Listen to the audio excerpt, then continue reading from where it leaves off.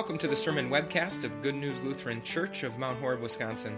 The following sermon was preached on October 30th, 2016, on the basis of Revelation chapter 14, verses 6 and 7. He was as good as dead. The man in question was named John. He had been one of Jesus' 12 disciples and then had been sent out as one of his apostles to witness to the world everything that Jesus had said and done. But now he was the last one left. All the rest were dead, and none of them from natural causes. And now he had been sent into exile by the Roman government onto a small island in the Mediterranean called Patmos. And as this last living direct link to Jesus was now essentially out of the picture, I'm sure there were many Christians in the early church who wondered to themselves, what's next? You fast forward 1,500 years, and this time the man wasn't as good as dead, he was just dead. This man was named Martin Luther. And 30 years prior to his death, on October 31st, 1517, he had done something that probably seemed pretty harmless at the time. He had nailed 95 theses, 95 statements for debate and discussion on the door of a castle church in Wittenberg, Germany. And through this seemingly harmless act, he set the wheels in motion for a series of events that has changed the course of history and even still shapes our world today, 499 years later. In the years that followed, Martin Luther stood before kings and princes. He stood before the Pope and cardinals, and he boldly, courageously, clearly confessed the very truths that still form our identity as a church that bears his name. But now the great reformer was dead.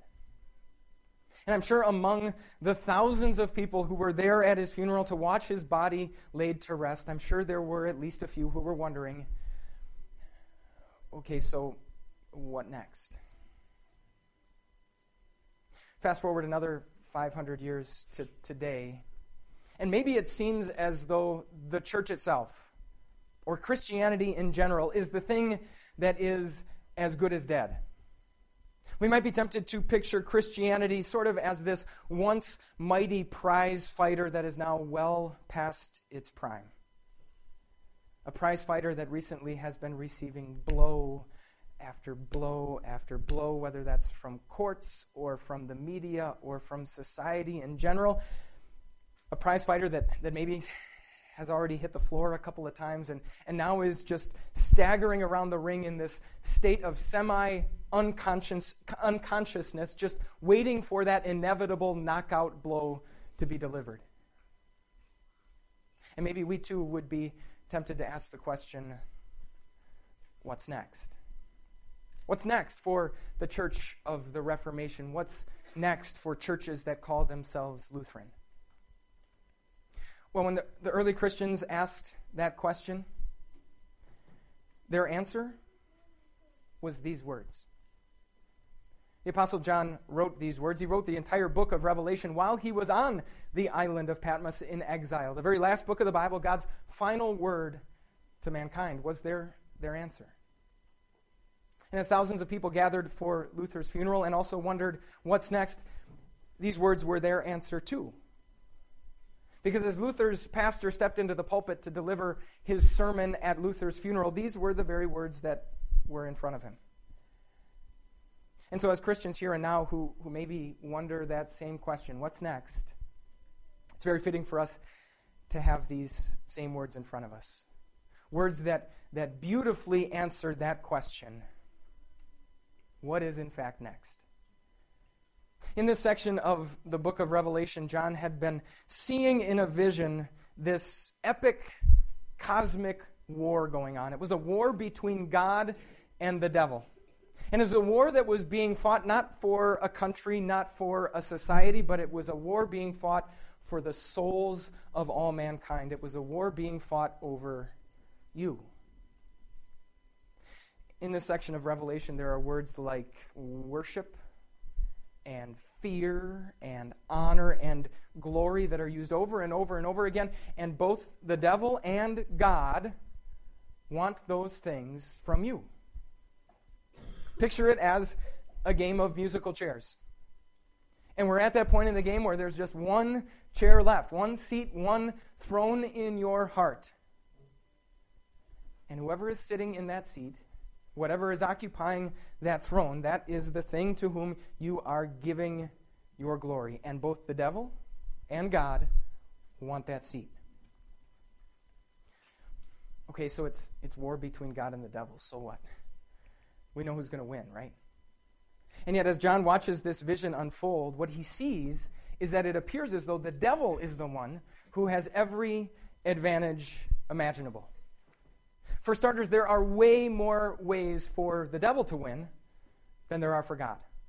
For God to win this war, he himself has to be sitting in that seat. And so he says over and over again, you need to give your glory to me. On the other hand, for the devil to win, he simply needs anything or anyone other than God sitting in that seat. And in fact, very rarely will the devil say, give your glory to me. Instead, he'll say, give your glory to this. Give your worship to that. He'll try and get anyone or anything to take a place in that seat other than God. The devil also seems to have a huge advantage in terms of strategy and resources. In this vision, the devil is pictured as this giant flying dragon. And he has two powerful, terrible beasts as his allies. As the devil carries out his campaign, he infiltrates and corrupts two of the most powerful institutions on earth, government and organized religion. And as the devil tries to rob glory from God, he launches a terrible smear campaign against God. He uses brute force to coerce people away from God. He dazzles them with impressive signs and displays of power. He even uses bribery. He makes it economically advantageous for you to give your glory to someone other than God, all so that he can get someone, something, anyone, anything in that seat. And so we pause here and we think about the devil's strategy. We think about his tactics, and we can't help but admit how often he is successful in what he's trying to do. How often he is successful when he comes and whispers in our ears, don't give your glory to God. No, give your glory to money. Give your glory to your career. Give your glory to your family, to your children.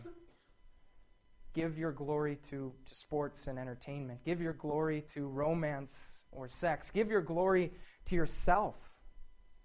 Give your glory to your own feelings, your own ambitions, your own passions. Give anyone or anything that glory. We can't help but admit that very often the devil is successful in what he does. But that's okay. In these verses, we get to the part of the vision where John now sees exactly what God is going to do. I mean, if the devil is doing all of this, you can only imagine, right, what our God is going to do to win this war against him. Here's what John sees. Then I saw another angel flying in midair, and he had the eternal gospel to proclaim to those who live on the earth, to every nation, tribe, language, and people. He said in a loud voice, fear God and give him glory. I can't help but think that if John had a pause button for this vision, or if John even knew what a pause button was, he would have pressed it at this point. If not to actually complain to God for a moment, at the very least to question him.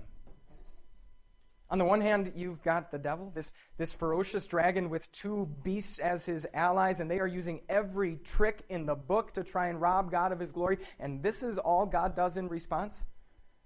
He sends out a single angel, a single messenger to kind of just hover above the earth and call out to the people of the world, no, you should instead fear God and you should give him your glory. more than anything else that we see going on in our world today, I think this is a legitimate reason for Christians to ask, what's next? In other words, what more, God, are you going to do? I mean, this is nice and all, but what more are you going to do to defeat the devil? What more do you want us to do to defeat the devil? What else do you have planned to win this war? What's next? Well, let's see what's next. The angel says, fear God and give him glory, because the hour of his judgment has come. God's entire strategy for winning this war against the devil and ultimately winning your heart is simple. It's to bring judgment to the earth. In other words, it's to bring clarity and understanding. It's to give us the ability to see things as they truly are. To first of all see God as he truly is, and then by extension to also see the devil as he truly is. And notice that this angel says that this judgment that God is going to bring to earth, this judgment has already come. Past tense. In fact, this judgment, this clarity, this understanding and ability to see God as he truly is was delivered in the person and work of our Savior Jesus, in his life, death, and resurrection. In our Savior Jesus, we are able to see God as he truly is, and by extension, see the devil as he is. In other words, what's next? Nothing. A full 100% of the what that needs to be done for God to win the war against the devil and win your heart for him, a full 100% of it has been done. As Jesus said on the cross, it's finished. As we Lutherans like to sing on Reformation Sunday, he's judged, the deed is done. So what kind of judgment does Jesus bring? What do we see about God and see about the devil in the brilliant light that is Jesus? Well, we see those very simple and yet very profound truths that were recaptured and reclarified for the church at the time of the Reformation. The truths that we have been looking at for the past several weeks. We looked at this one. In Latin, sola gratia, grace alone. In Jesus, we see that we have a God who gives. Not a God who bargains, not a God who makes deals or negotiates with us, but a God who loved us so much that he just gave his only Son to be the substitute for a world of sinful people.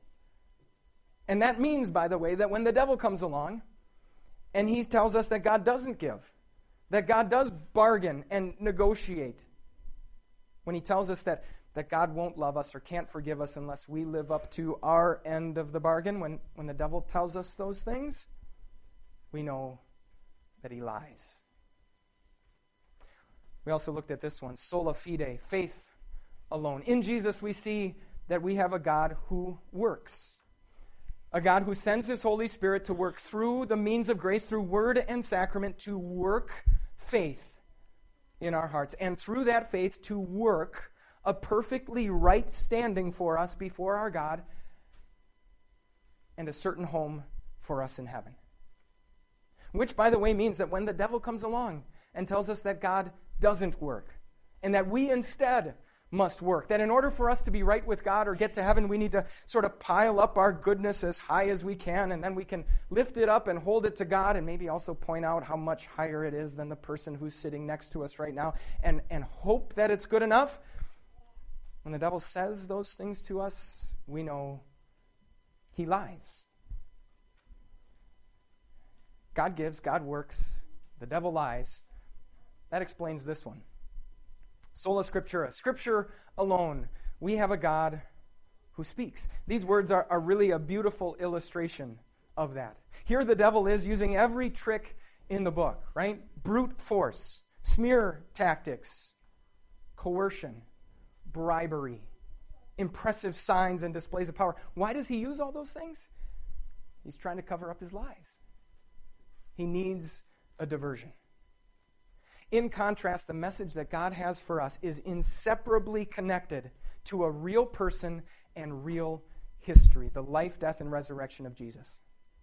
Which means, by the way, that the message of this book and the message that the angel proclaimed is not called the good advice or the good rules or the good opinions or the good editorials. It's called the good news.